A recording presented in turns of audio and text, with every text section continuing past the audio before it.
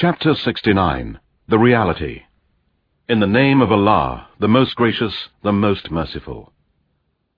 The sure reality. What is the sure reality? And what will make you know what the sure reality is? The Thamud and Ad people denied the coming of the calamity. As for Thamud, they were destroyed by the awful cry.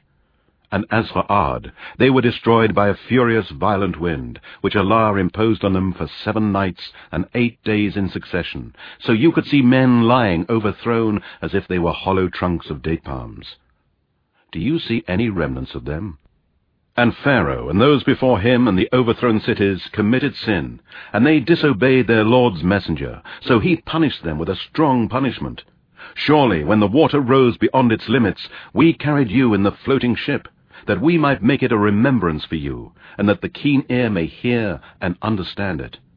Then when the trumpet will be blown with one blow, and the earth and the mountains shall be removed from their places, and crumble with a single crushing.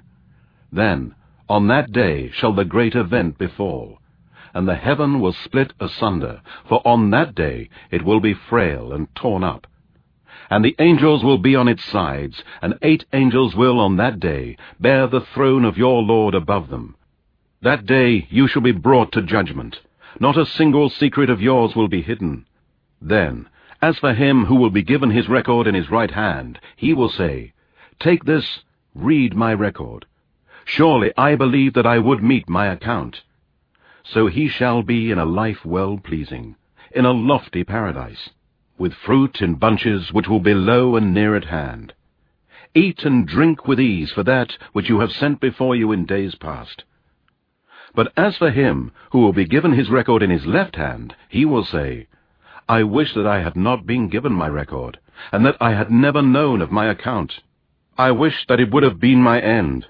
My wealth has not availed me. My power and arguments have failed me." It will be said, "Seize him and fetter him, then throw him into the blazing fire, then fasten him with a chain of which the length is 70 cubits. Surely he did not believe in Allah, the Most Great, and did not urge the feeding of the poor, so he has no friend here this day. Nor any food except filth from the washing of wounds, none will eat except the sinners and disbelievers.